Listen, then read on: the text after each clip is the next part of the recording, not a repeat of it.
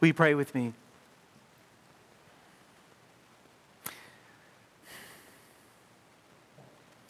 Oh God, a broken heart, a fainting soul, a contrite spirit, together cry for your forgiveness and your grace. Lord, forgive us for our forgetfulness. Help us to remember our true story. Amen. So today and next Sunday, I'm going to be preaching on Jeremiah, the prophet Jeremiah, and with all due respect to Three Dog Night, he was not a bullfrog. He was more than that, at least the one in the Bible. Jeremiah lived about 600 years before Jesus walked the face of the earth. Jeremiah was what they called a weeping prophet. He was in the minority in what he thought and what he felt. He was not a prophet who was bought by kings or princes. And so he just told it like it is. And prophets are not people that necessarily have crystal balls and can predict the future. Prophets in the Bible see reality more deeply so that other people can see. And if they're brave, they tell the people what they've seen. Now, last week we heard Jeremiah's calling. And like a lot of prophets, when God said, Jeremiah, I want to call you, Jeremiah said, God, I think you got the wrong man, right? Because that is hard work when you have to tell people what they don't want to hear. The preeminent Old Testament writer on a lot of this prophecy, his name is Walter Brueggemann. He's a Lutheran from South Carolina. He said this: the task of prophetic ministry is to nurture, to nourish, and to evoke a consciousness and perception alternative to the consciousness and perception of the dominant culture around us. A prophet's job is to get people to see things differently, the way God sees them. A prophet's job is to wake people up. And this is a hard text that Susan just read for us, right? It's not a real sunny and cheery one because in a way, Judah, God's people, God's special and peculiar people are sort of on trial, right? And they're being questioned. And they're being questioned because they've forgotten their story. Do you not remember how things started? You got rescued from Egypt. You were slaves. I took you out of slavery. I split the sea for you. I fed you manna. I gave you water, fresh water. Took you to the promised land. Do you not remember that? You are my covenant people. So things were going really bad for this tiny nation of Judah back in that mid-century, the time that Jeremiah was called. Judah's worst nightmare was coming true because there was this country, Babylon, and it was milking Judah dry, decade after decade, starting in about 597 BC, all the way through to about 530. They would come in, they would terrorize the country. They would kill some. They would take the most talented and most educated people and they would cart them off to Babylon so that they could use their skills. And this was going on year after year. More skilled people leaving Judah. More of the poor left in Judah. And then all of a sudden in 587, it was kind of Judah's 9/11 and Pearl Harbor wrapped into one. That was when just the worst thing they could possibly imagine, the temple where they believed that, God and heaven and earth touched, they just ground it up into dust, burnt it up, took everything, looted it out of the temple, and the economy was destroyed. Family life was radically altered. It was the worst case scenario. and it just got worse and worse. It was a multi-layered disaster where people lost everything. Not just things, not even just the temple, culture, family, customs, home, and church. It was loss of life, trauma of grief. And though I don't want to compare our situation to being invaded by a country, and I don't want to get that dramatic, but I will tell you, doesn't it feel like the last couple years in a lot of ways, we've kind of, everybody, I'm talking about everybody, just as we've lost a little life, a little connection. We've been isolated, we're stressed, we're worried about the economy. It's kind of wobbling and struggling. Food pantries, I'm told, are reporting record numbers of people served. We got to check our bank account before we put gas in the tank. Luckily, it's going down, but still. Rising suicide rates, and they get younger and younger. No, we're not Judah, but it sure feels like we're going through something right now. The day-to-day grind for many of us is just too much. And we carry that around with us, that burden, we carry it around with us. We think we can come and escape it all. Maybe we can to church, but even in church, things are going sideways. You know that. Everybody's all stressed out, mad at each other, dividing up the United Methodist Church. All that stuff is happening right before our eyes. We can feel all we've loved and we've known slipping away. This is Jeremiah's world. And in some ways, this is our world. No wonder he wanted to give excuses to God. He didn't want to do it. Poor Jeremiah. The weight of it all just seems impossible because nobody was listening to him. The people have lost their way, and they lost their way, says this text, because they lost their story. They forgot about their story. And when we lose our stories about who we are, other stories come in to take their place. When we lose our story, we start to troubleshoot and think we can do it all. We can fix it. If we try hard enough, if we give it the old college try, we can do it. And then when they don't happen, we're full of excuses. Things go wrong, right? Somebody else's fault. We scapegoat other people for our problems. That's our problem-solving mode. We point the finger at others. The problem is never us. We can see something needs to change, but... And you see, that's all backwards. Because that story starts and ends with us, and there's a deeper story that does not begin with us, and that is our true story. It's not about trying harder, and it's not about blaming other people, and it's not about making artificial enemies in this world. Here's the question. The commentator said this on this text. How much of your life are you willing to surrender to God? That's the question. It's not whose fault this is. How much of your life are you willing to give to God? We live in an independent culture, right? Pull yourself up on your bootstraps. We raise our children, hopefully, to be what? Independent, don't we? And that's not a bad thing. But we can't do it on our own. That's not our story. That means we might be wrong. That means that we need to be open to change. It means not trying harder. It means trusting more deeply is what it means. Jeremiah is aghast on God's behalf, and he expresses God's utter incredulity that the chosen people have chosen to go against the Almighty. It's like they've traded God for gods they can handle, little trinket gods. They forgot about the God who brought them out of Egypt and through the wilderness. They exchanged the Creator to the universe for lesser gods. Have you ever met anybody that was born on third base and thought they hit a triple? That's Israel. And when we lose our story, when we lose our primal story, that God, it all starts with God's grace, not my accomplishments, then we get in trouble. Like I said, the setting of Jeremiah 2 is a courtroom. And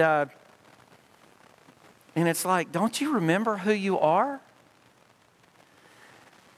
Now, some of you are like me. When you were a teenager and you went out to ride the boulevard or to hang out or went out on a date or God forbid, you were at an all-night skating rink like the lock-in. You remember those lock-ins? What did your mama tell you? Don't forget who you are. Don't forget you're a case or whatever, right? Like, please don't embarrass the family. Please behave kind of thing. Don't forget who you are. Remember who you are. Remember that you've been forgiven. That our story is not that we're all that. It's that God is all that, and God's grace has healed us, inspired us, and made us whole. And that is our hope. That's the powerful claim on our lives. It's a deep reality that goes way past our teenage years, right? The stories we remember and tell to one another and tell in worship matter. From its beginning, Israel knew itself as a people delivered from the grip of bondage by mighty acts of God. And that story is no longer told, contends Jeremiah. That's our problem. It's not Assyria. It's not Egypt. It's not Babylon. It's that we become our own worst enemies. Did you completely forget everything the Lord's done for you, says Jeremiah? Did you not remember that astonishing escape from slavery in Egypt to freedom in the land of plenty? Have you completely forgotten? Because when we forget that story, other stories fill their place. We become yes, but people. I know I need to grow in my faith, but I don't have the time. I know they need somebody to help out in this at the church, but I don't know. I've already done that. I've bought the t-shirt. I don't need to do that anymore. I know I need to forgive, but. And so no stories, when we forget that primal story, the story that we've been saved by grace through faith, then we become a yes, but people. And that's not the kind of people the world needs. The world needs yes and people. And we've got to remember, maybe we remember that also. It's trite, but it's true. But for the grace of God go I. That compassion that's so missing in this world. And once we're humbled into realizing that I'm not anything special, God just says, I love you. Take my love. That's where it all started. It's football season, so I got to share one football analogy, right? So Nick Saban is driving through West Virginia, and he's driving through his old hometown. He's taken his wife through his old hometown just a couple years ago, and they drive by an old broken down gas station that Nick's wife's old boyfriend owned. And Nick looked at her and said, just think, if you had married him instead of me, you'd be living in this town and helping out at that gas station. She said, no, if I'd married him, he would have been the head coach at Alabama. I mean, you got to know where you come from and know that roll tide, roll. Hail State, hotty toddy, to the top, wherever you are on that. But where did you come from? Where is this atmosphere that I've got to go around saying, well, I've done my part, and I didn't make any mistakes, or I didn't do it, I didn't that. They should do it. They should know better. They should do better. No. While we were yet sinners, Christ died for us. Thank God, God didn't wait for me to start doing good stuff before God poured God's grace on me. They had forgotten. Jeremiah was trying to remember. When you forget the story, it's easy to make it all about you. It's easy to make it all about me being on the stage. Easy to look out for number one. And when that happens, when we forget, we can get on that yes, but train. Right before Babylon defeated Israel, they surrendered to Jerusalem on every side. So that last siege in the 5th or the 6th century, they had it surrounded. And there are really impressive aqueducts there. And when you go to Israel now, you can see some that are really old. They figured out a way to get some of that water from the mountains into their cities. And what Babylon did on that last defeat was they cut off all their water supplies. They cracked their cisterns so that they could starve them out. And it was brutal. Jeremiah is not just talking about the physical cracked cisterns, but the spiritual ones that need to be repaired in our lives. God, something's going on that maybe I need to adjust to. Maybe I need to do that R word, right? Repent. Maybe Methodists don't talk about that enough. Maybe I need to change my ways. Maybe I need to remember my first story, and that is, while I was yet a sinner, Christ died for me. John Wesley, the starter of the movement, was just kind of going through life, one blunder after another, trying to do it himself, and he forgot that story. But in 1738, he was at a Bible study, and he said, after that, he got this sort of second wind, this spiritual second wind. He said, I kind of always knew that Christ died for people or the world. He said, but somehow I could hear Christ call my name. Jesus died for me. And God is saying, you have forgotten your first love. Quit trying to get water out of those cracked cisterns and find it out of the living fountain. The stories we tell, the things we remember, they matter. In our church, they matter. In our families, they matter. In our state, they matter. In our country, they matter. Are we held and shaped by a gracious God who brought us out of Egypt? Is that your story? Or do we think we got here by our own bootstraps? Stories determine your trajectory, and they shape your path. We can either choose the story of a gracious God whom we can trust, or we can go it alone. The most powerful person, you know this, the most powerful person in the room is the person who gets to tell the story. So be careful who you listen to. When the chips are down and when things get tough, and they will, please don't tell me I've got to try harder. Tell me that there's somebody more powerful than I am that will hold me up. Remind me who I belong to. That's the story that I've got to hear over and over and over again. And when that happens, I go from a yes but to a yes and. I know things are tough, and God is with me. I know I'm down, I feel broken, and God wills for my healing. I know it's going to be hard to forgive, and I know Jesus will help me do that.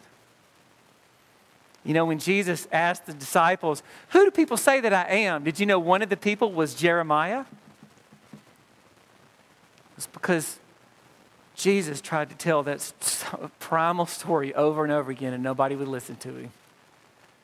And they mistreated him, but he knew it was worth reminding them that God is not vindictive or fickle, that God loves you. And that was too much for them to take. Jesus took the bread and the cup. He gave it to his disciples. He said, do this in what? Remembrance of me. Remember. Don't forget. Remember. Don't be like the religious leaders of the day who think they're all that. You are not, and it's okay. Not by your might, but by my strength. Quit trying harder and learn how to trust more. So what stories do you remember that shape you and keep you humble? What do you hold dear in your heart to remind you that we're on a mission at St. Luke? That we're free to serve, to welcome and to love others as Christ has loved us. That we can not do the impossible on our own, but in Christ all things are possible. That's the question that will shape us. So go back to the story. In my ordination papers 25 years ago, one of the questions, there were several questions, and one of the questions was this: how do you interpret the statement, Jesus Christ is Lord? We know him as Savior. We know him as friend and rock and shepherd, but what about Jesus as Lord? I had to answer that. Did you know that's the very first confession of the Christian church? Before the Apostles' Creed, there was Jesus as Lord. Because when they said that, what they were saying is Caesar is not. Jesus calls my shots. Jesus tells me who I am, not other people. Jesus is the Lord of my life and guides me. I choose to surrender to Christ and trust that is the bedrock of my story. I answer the call even when it gets tough, because my Lord said, let anyone who is thirsty come to me, and let anyone who comes to me drink. Yes, and God will give you the words. Nothing is wasted in God's economy.